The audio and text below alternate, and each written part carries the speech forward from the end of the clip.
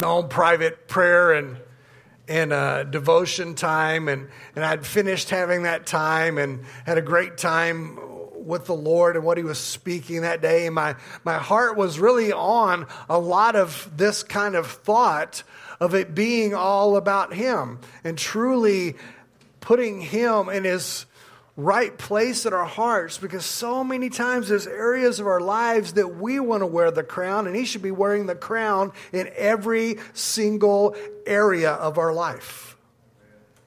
And as I thought about that, I'd finished my prayer time and my Bible time, and I'd gone in the kitchen and prepared myself some breakfast and took it in there, because that particular morning I was going to be spending quite a bit of time in front of the computer working on things and doing some writing and some stuff. And so I sit down and it was just me at the house. And so I have a habit sometimes of eating in front of the computer so I can kind of work on some things on. And so I'm beginning to, this is the atmosphere, and I begin to eat my breakfast, and just the thought hit me. We can be so caught up with this idea that somehow, because we worked a little bit to earn something, that things we're partaking in is something that we provided for ourselves. And yes, I had taken some of the money that was in our account. I had gone to the grocery store and bought the eggs that I was about to eat and all that kind of stuff. But then it just hit me that moment. You know what, though? Any talent I had to earn anything, any gifts that Kim had to earn anything, even the chicken that laid the egg I was about to eat was all created at His hand. So how do I have the right to think I earn or deserve anything? It truly is all His. And it's about serving Him. It's about, Jesus said that He came to be the servant of all. How many know that He came to be an example? There's an incredible story in Scripture where the disciples are all gathered together, and Jesus Himself grabs a towel and puts it around Himself and begins to wash their feet. If He came to be a servant, how can I not be a servant? How can I not be thankful for everything?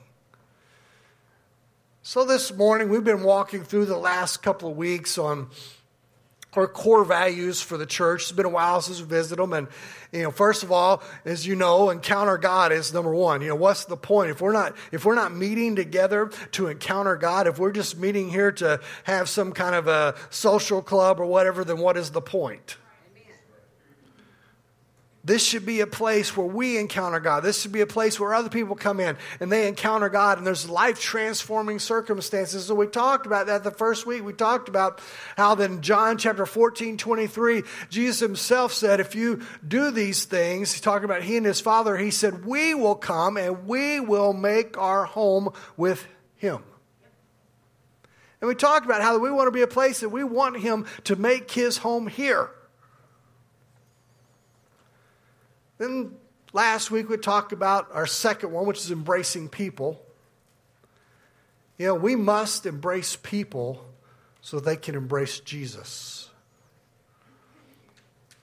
How will they ever reach the place that they would consider surrendering their life to Christ and having a God encounter if they can't stand an encounter with God's people?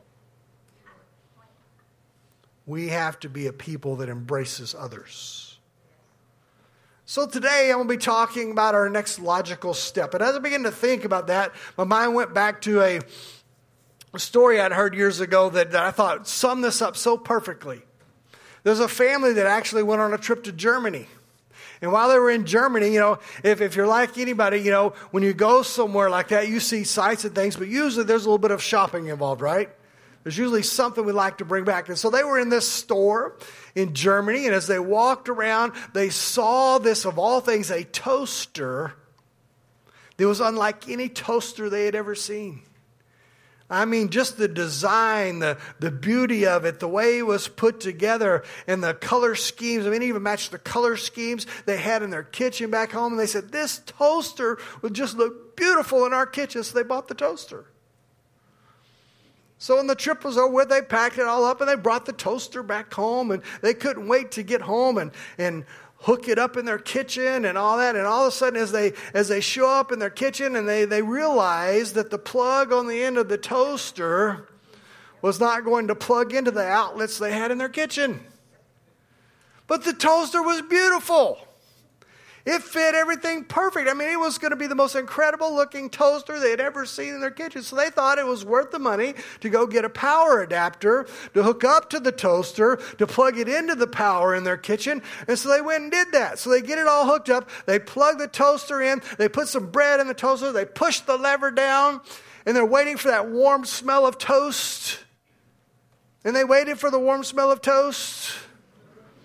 And they waited for the warm smell of toast. And there was no toast. Something was wrong with the toaster. But there's no way they could take the toaster back. So they had this toaster that looked beautiful in the kitchen, but it didn't make toast. So what are we going to do with the toaster? Well, what's the point of having a toaster sitting in the kitchen that's not going to toast any toast? A little big for a paperweight. Would rust and look goofy out in the yard as a lawn ornament. You could use it as a doorstop, but that'd be kind of weird. It was a toaster that could not produce what it was made to produce. How many people are running around that claim to be followers of Christ, yet are not producing what Scripture says we should produce? That we're not fulfilling the very thing we were created for. You know, I really think that's something we ought to think about. Because there's many things in our lives that if it doesn't fulfill the purpose for which it was made, we consider it useless. Now, I'm not saying that God considers us useless. I'm just saying this morning that as we get into our third point as a church, that there is something about when we experience service for the Lord. There's something about when we step in, we roll up our sleeves, and we serve the King of Kings and the Lord of Lords. Because there are many that claim to follow Jesus, but they don't do the very thing they were created for. You see, every one of us has a purpose. We were created for a purpose. But if we're not fulfilling that purpose, no wonder we're going through life feeling empty and void and like we can't find, and I hate to use this, but in the terms of Mick Jagger as a theologian, I can't get no satisfaction. I can't find what I'm looking for. I mean, we hear that all over the world around us. And the truth is that there are people that haven't fulfilled the very thing they were created for. So no wonder we don't have purpose. See, far too many of us act as if somehow God created us and He dropped us here on this earth and He redeemed us. And we take when He said, occupy till I come, as finding things just to fill our days until He returns. That's not the meaning of the word occupy there. We're supposed to be occupying ourselves with His business. See, we were placed here by God and saved by Jesus for a purpose. Each of us has a mission in life. Last week we walked through Jesus' prayer in the Garden of Gethsemane and how that He talked about us becoming one and all that He prayed for, even in the Garden of Gethsemane, when He prayed for all of us that would be saved through the ministry of the apostles. I left one verse out, verse 18 of John chapter 17. He says this, and you sent me into the world, I have also sent them into the world. Now that's something he was praying over us as believers. I love, I have my preferences of translations, but in this one I love how the Message interprets this. It says in John 17:18, it says, in the same way that you gave me a mission in the world, I gave them a mission in the world. See, I'm afraid we seldom realize how sent we are and how that we are saved for a God-given task. And we can find purpose in this life when we fulfill the design that he created us for. That's how you can receive joy that can't be quenched.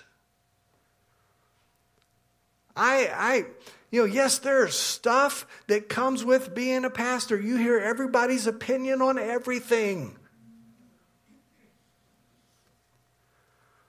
But yet I wouldn't trade it for anything because it is the most fulfilling and the most rewarding thing I've ever done in my life.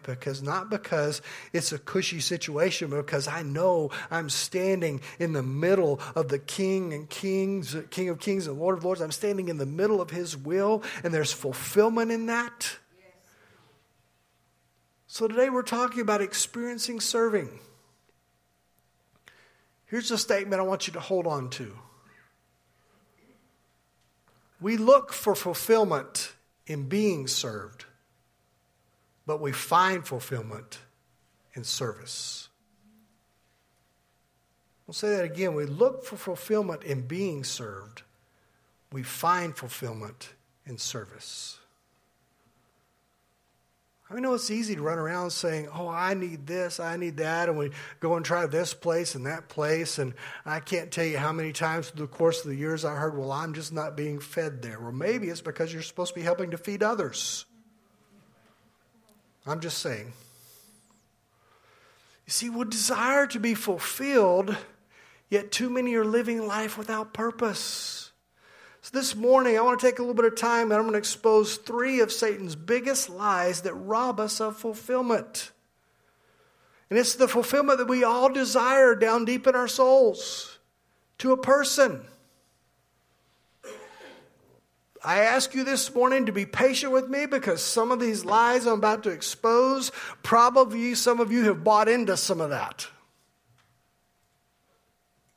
But let me finish where I'm going and I think you'll see this is right and accurate. Lie number one, tipping the deeds scale. There are people that think somehow, in order to be saved, they must do just enough good works that their good stuff outweighs their bad stuff. And if they can tip the scale in just the right, I'm good.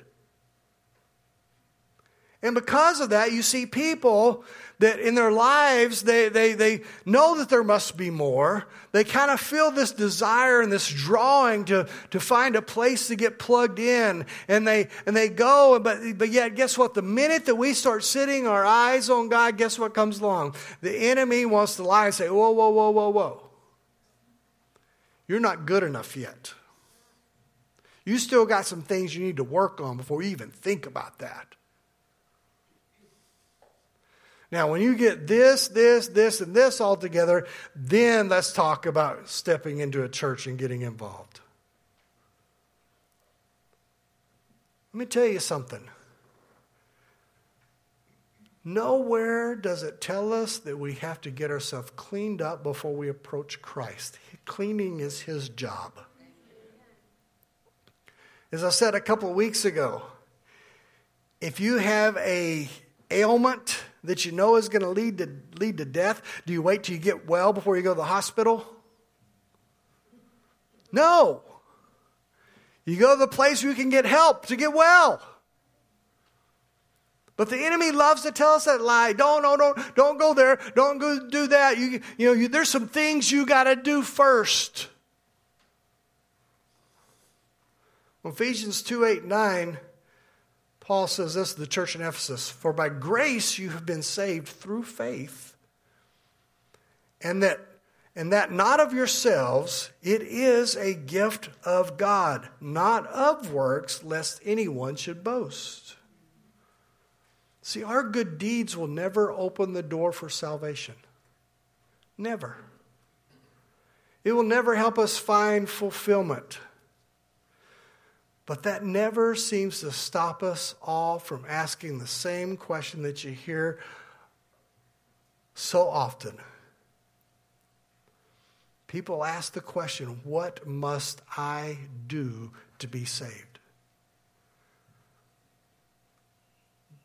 We can't do to be saved.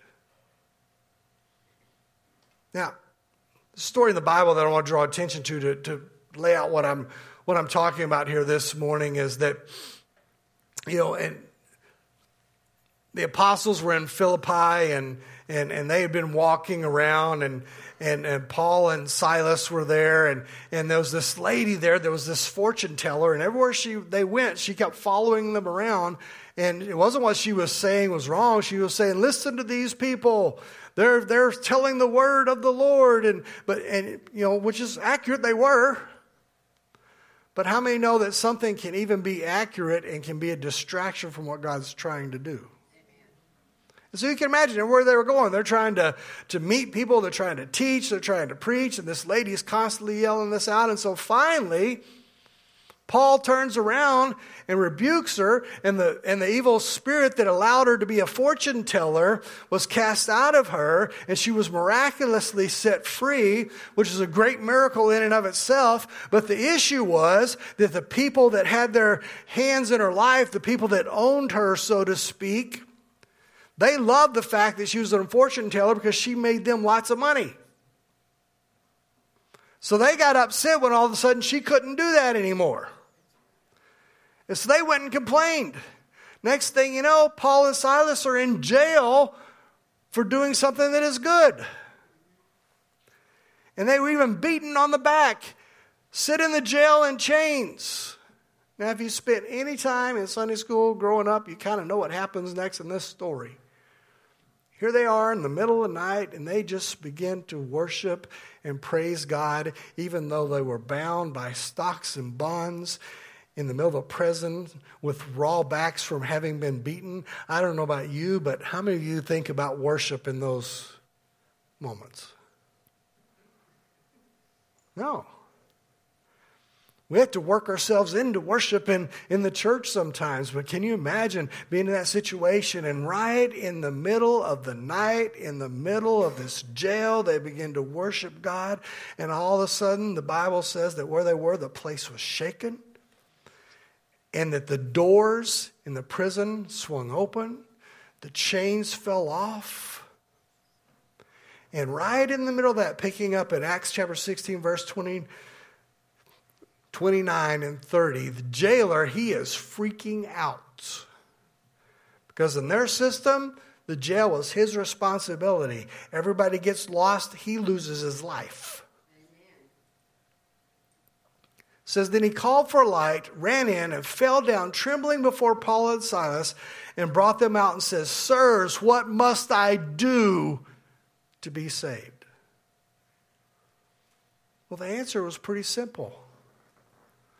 Believe in Jesus. There wasn't a 12-step program he had to go through. It wasn't covered up with deeds or anything like that he had to do. But he asked the question that we all ask. What must I do? See, he certainly understood that there was a God because he had experienced what had just happened. He also knew that he was in a whole bunch of trouble he couldn't get out of. So he asked the question, what must I do? They replied, believe in the Lord. But what is this belief that they're talking about? It's more than just believing certain truths. It's more than something in our mind or our intellect. Because even demons believe that God exists.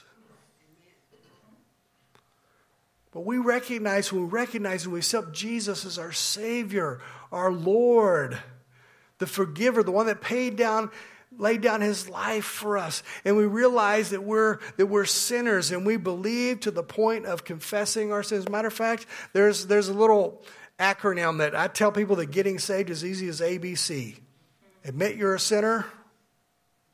Believe that he is who he says he was.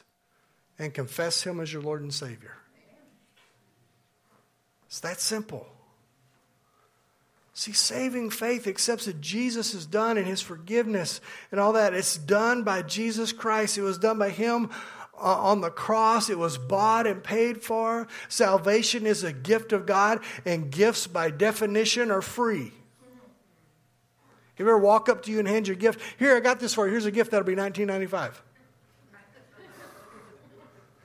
No, it is a gift. I can't and I did not earn it.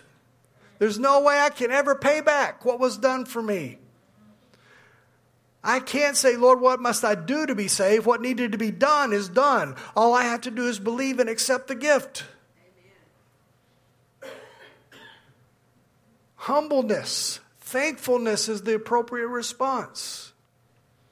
But sometimes we confuse it. Sometimes we think. Ran across a deal that I thought was pretty funny in a way, but pretty accurate in another. This man by the name of Henry Pinnock. He wrote now I'm not a golfer, but apparently he wrote one of the best-selling sports books of all time. It's sold millions and millions of copies. And it's a little sports book on golf. What's so funny is the backstory on that book. In the 1920s, Pinnock thought, I really like golf. And he was very proficient at it. So he literally just bought a little cheap spiral notebook.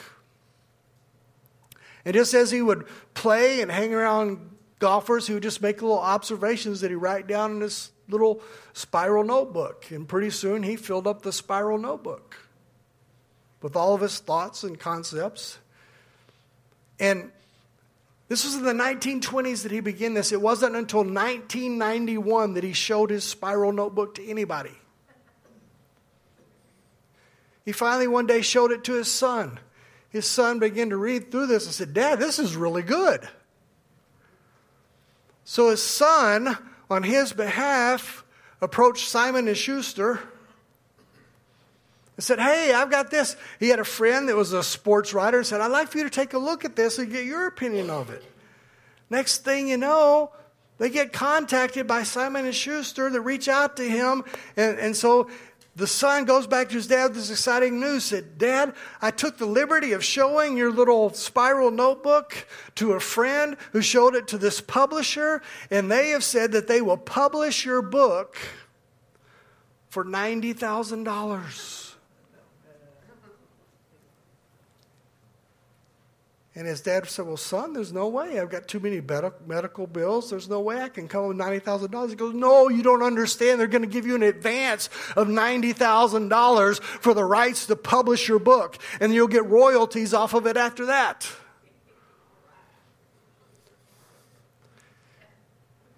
But the whole illustration of that is sometimes we mistakenly think that there's something we've got to do.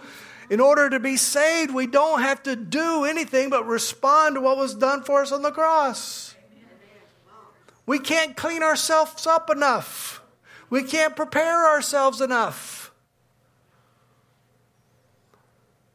It's all because of what he's done. It's not something we must do. He's already done the work. So don't buy the lie that your good deeds have anything to do with it. Or that there's anything you need to do first. The gift is free. But now that I've said that, let's move on to lie number 2. Lie number 2 is that once saved, there's no good deeds required. Isn't it funny how that once we're saved and Satan is lost, his goal then shifts to making us ineffective believers. And maybe if he can convince us to just sit on the sidelines then and not find any fulfillment, not only will we be ineffective in spreading of the gospel, we may even backslide into some of our old habits. But let's look at Paul's very next statement. Ephesians 2:10, which is my main text for today. It says this, for we are his workmanship, created in Christ Jesus for good works. I'll say that again. I guess you guys didn't get it. For we are his workmanship, created in Christ Jesus for good works, which God prepared beforehand that we should walk in them. Amen. The truth is, we're not saved by works, but we are saved for works. James puts it this way, James 2:26, for as the body without the spirit is dead, so faith without works is dead also.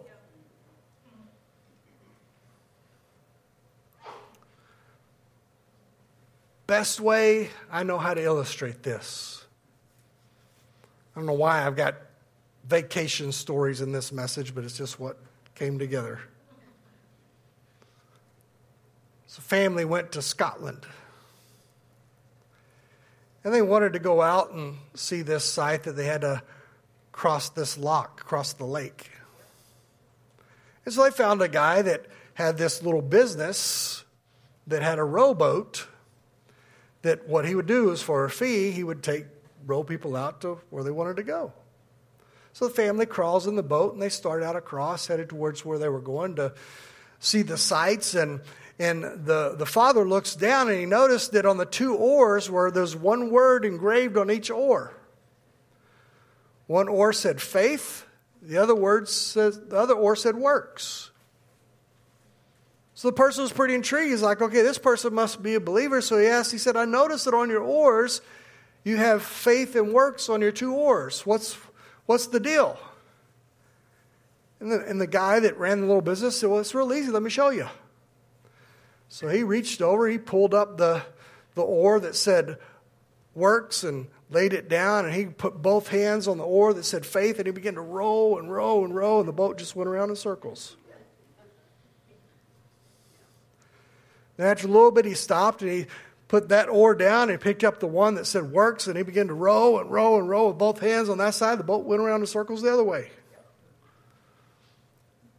Finally, he said, watch this. He put a hand on faith and a hand on works and began to dig into it. Next thing you know, they were flying across the lake towards the destination. He dropped it, looked at him, and said, that's why. See, let me lay something out for you. I find it very interesting that the very enemy of our souls before we're saved wants to convince us that somehow we have to work, that there's something we must do to be saved, to get ourselves right. And the very next moment that we are saved and Christ comes in and changes our lives, then the enemy changes his strategy and says, oh, now that you're saved, there's no work involved. See, faith without work is dead. Before we save, we think somehow we got to work for it. After we save, we think just faith is enough. Please don't overanalyze what I'm saying. What I'm saying is Scripture makes it clear that we're supposed to have a hand on each one of them. Amen. See, we look for fulfillment in being served. We find fulfillment in service. See, the correct question we should be asking once salvation has come into our lives is, Lord, where do you want me to serve? Where's my place? You've given me the talents. There's nothing I have that you didn't provide for. Kind of like Kristen was talking about this morning, and we didn't even talk. Laying it all down on the altar and saying, Lord, it's all yours. Take what you want to use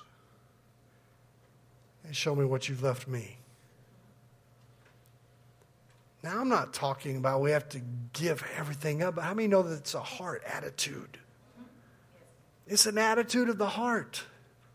And once God has paid the price on the cross and we've asked Christ into our lives and we're walking that life, there should be some place that we take the very gifts and the things He's given us and we find that place to plug them in and begin to find that fulfillment.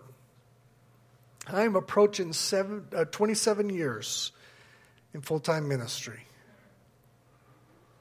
Doesn't seem possible. But can I say this? And I'm not trying to say that I've got it all together, because trust me, the Holy Spirit's constantly saying, okay, now it's time to work on this over here and work on that over there. I mean, it's a never-ending process until we get there. But for 27 years, my whole thing is, Lord, I'm not looking for a job in the ministry. I'm looking for a calling. And I don't want to go anywhere. I don't want to get involved in anything if it's not where you want me to be. I have never, even when I felt the Lord was moving us from a place where we're at, I did not send resumes everywhere seeing what would stick. I was like, Lord, lead me to where you want me to be. And the sad thing is, I am going to step on little toes here this morning. But the sad thing is that many people, once they get saved, we become, if we're not careful, Christian consumers. We're looking for where we will be served best, instead of looking for where we can serve best.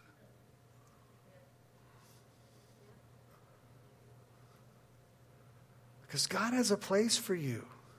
The giftings that you have, He placed in you for a reason. He didn't say, oh, I got a little bit of leftover musical ability. I think I'll sprinkle that in this one. No, you were put together in the very formula He decided to use for you, and the things that you have, the gifts that you have, they are there for a purpose and a reason. And many times there are gifts in you that you don't even know that you have because you've never stepped out to exercise them. And guess what? We serve a God that if He does call you to something and you are lacking in something, all He has to do is speak the word and you can do whatever.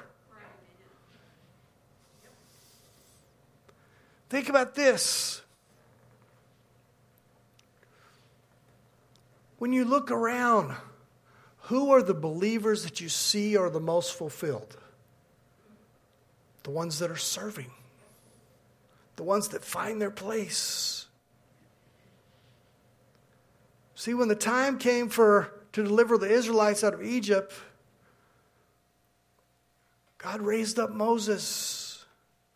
When it was time to enter the promised land, He raised up Joshua. When it was time to take down a giant, He raised up David. When it was time to rebuild the city of Jerusalem, He raised up Nehemiah. When it was time to get the gospel out to the Roman world, He raised up Paul.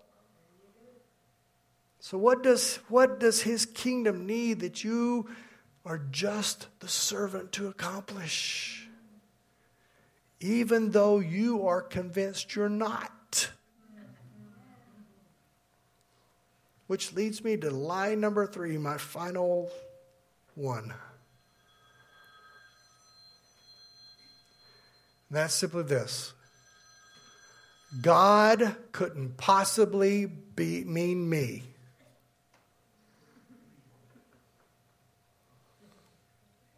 When we feel that call, when we feel that tugging, when we feel when the pastor walks up to you and says, hey, have you ever considered, he couldn't possibly be me. A lot of you know I tell this story that my calling in the ministry was a pastor standing there with a junior boy Sunday school book saying, I need somebody to teach this class. How about you? I don't know why I said yes that day. But it completely changed the direction of my life. It started me down a path.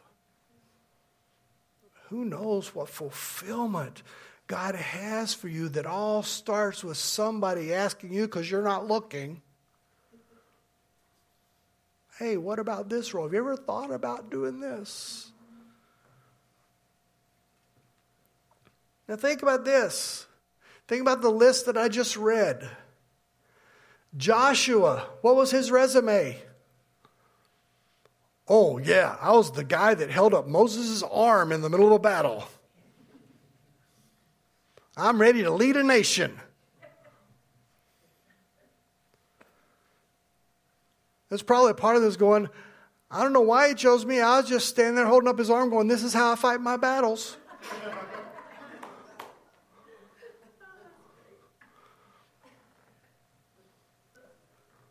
David, a little shepherd boy, considered the youngest one. I mean, when Samuel came along looking for the next king, he wasn't even brought into the picture. Nehemiah. I mean, talk about who thought he would be the one that would go in and help rebuild a city and rebuild a wall when all he was the cupbearer. I mean, talk about an expendable job.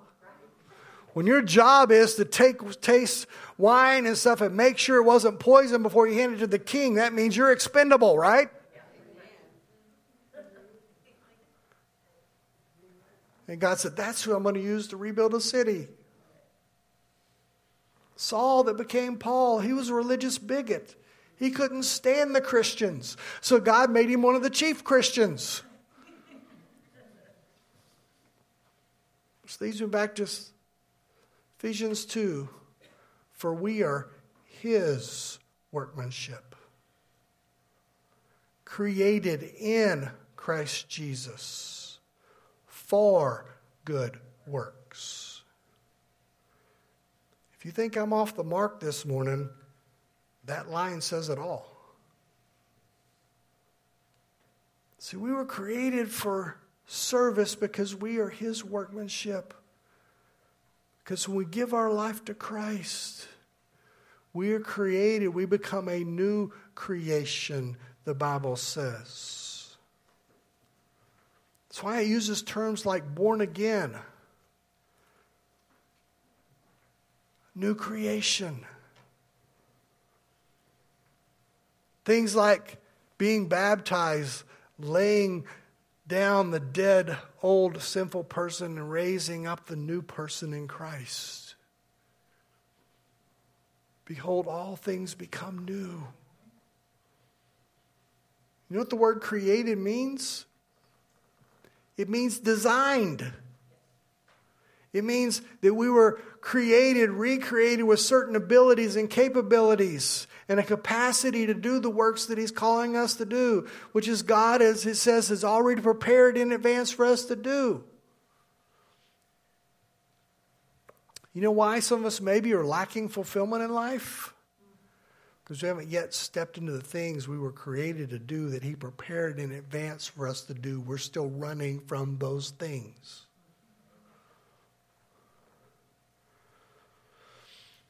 You know, you're unique for a reason. That quirky thing that's like, God, why did you do that? He's got a place to use that. And if you dare to think about doing something that he's made you to be, guess what? The enemy's like, oh, just keep doing nothing. You're not good enough. He couldn't really be talking about you. I'm going to close with this thought. Just this week, I was reading in the Bible, just my own reading time, and ran across the story of Gideon. I mean, the Midianites have been given the children of Israel fits for 7 years. They couldn't grow anything. They couldn't do anything because anytime they made any headway, the Midianites would come in like this horde and devour everything like locusts, it says, and there'd be nothing left. And the situation was dire. It was all because the nation had turned their backs on God and wasn't following him. And so Gideon one day, he pulled together some grain and he's hiding in a wine press and he's just trying to pull together enough grain so he can feed his family something. And all of a sudden it says in Judges 6 verse 12 says, the angel of the Lord appeared to him and said, the Lord is with you, you mighty man of valor. Now, if you're hiding from the enemy horde, trying to secretly, stealthily pull together enough food to feed your family, you're probably not feeling much like a mighty man of valor. But yet that's what the angel called him. And later as he began to complain and he began to say, Lord, if you're with us, if you're the God of this nation, why is this, and this happen? And there's a whole reasons why all that stuff happened. But he began to lay out his excuses and where are you? Why aren't you doing something about it? And the angel's response was from God and said, am I not sending you?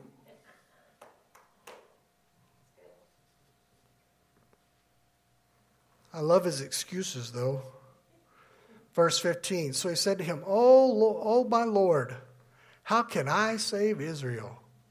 Indeed, my clan is the weakest in Manasseh, and I'm the least. My clan is the least, and I'm the least in my clan, and my family is one of the lower families, and I'm the least in my family. What are you talking about?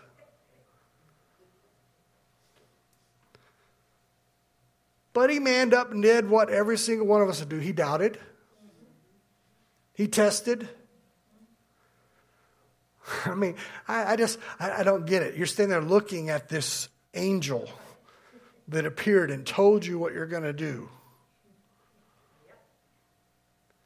And then you go back and say, Lord, if it's really you, make this fleece wet and the ground dry. Lord pulls it off. Lord, if it's really, really you, this time make the ground wet and the fleece dry. How many know when he calls us to do something, we're just as bad?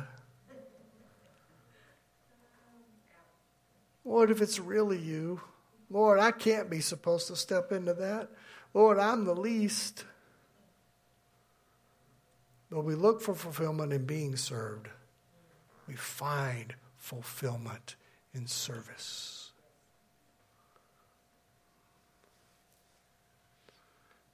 Can I say this as a pastor?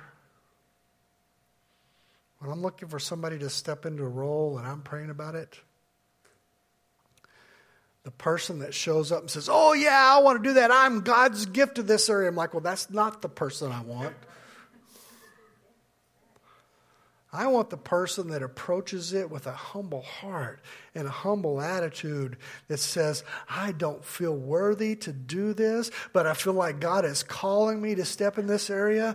And if you will help me along the way and we'll pray through this thing, I'm ready to step in and see what you will do in my life. That's the person that I watch as God begins to transform them and change them and begins to work in their lives and raises them up. Every Sunday when Kristen stands up here to do the transition, I'm like, go, God. Because I remember when I first talked to her and Matt about stepping into youth ministry. It was, had to convince them that Nate and Jeannie were going to carry it for a little bit, and you just guys kind of be there, and we'll just let this happen at its natural progression. Did God have a plan or what? It's the same thing for every single one of us. If we will just take the steps that he's calling us to do and step into that role and let him begin to grow and develop. I don't know why I'm even saying this, but you can have conversations with Ed about the mistakes I made early on as pastoring this church. Just because you were there, that's the only reason I brought that up.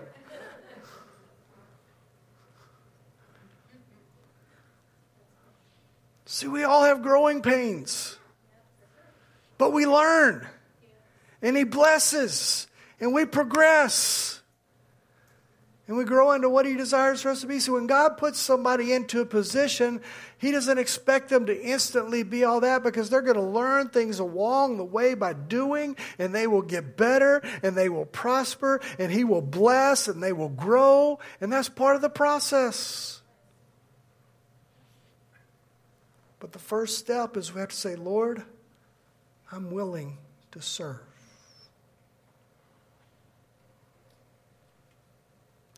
I'm going to ask our ushers to come for a moment. Billy and them should be out there somewhere. If we have the worship team come as well. Now, I was really praying this week about how to do the altar call, and this is one of the strangest altar calls I have ever done. But if you would, we've got something we want to put in everybody's hand. Yes, now. Have you ever had an altar call sheet before?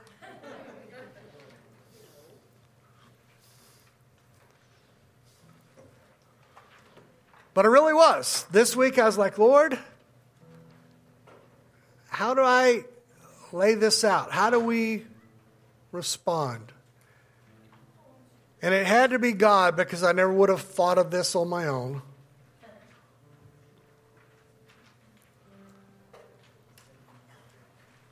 But they're going to lead us into worship. And here's my challenge. Be willing to say, Lord, what do you want to do in me?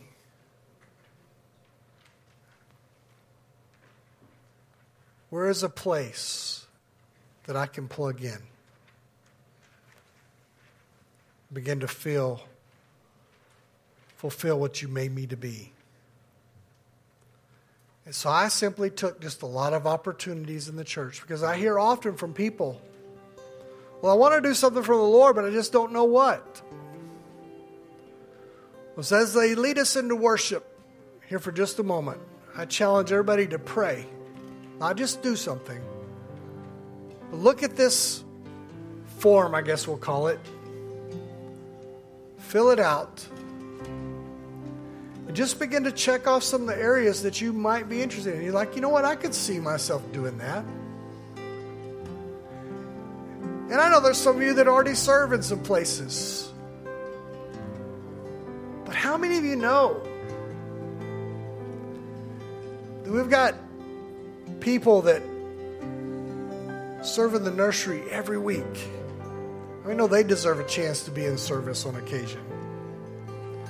We have people that serve in children's church every week. We can go down the list. I am thankful for the ownership that the Applegates have taken in the sound and the media, but they could use a break every now and then. There's all kinds of opportunities, areas you can plug in and say, you know what, I can do that once a month. I mean, if we get enough people doing that, we can all spend time getting fed ourselves. But God has a place, and you have gifts. So I challenge you, instead of just saying no and pushing it aside, ask Him, Lord, where would you have me to serve? Now, you're not going to get a call tomorrow and say, oh, you signed this, we'll see you next Sunday in that role. No, but what we want is we want a good feel for areas that you feel drawn to a little bit, or that you're willing to help out. Be able to pull those together and begin to pray through that list. And as these different departments have different needs, we kind of know who kind of already feels that bend that way. And then we can walk up to them with that Sunday school book and say, right? Just be open. Be obedient.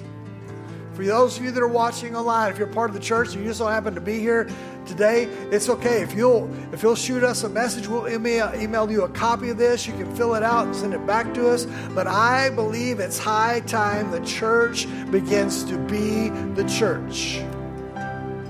I realize we're in unprecedented times.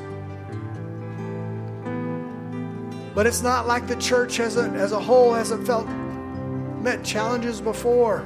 I think it's time as a people we get up and get ourselves involved and begin to get back about the business of changing the world. And sometimes changing the world begins with that little child, to help train them up in the way that they should go so when they're old they will not depart from it.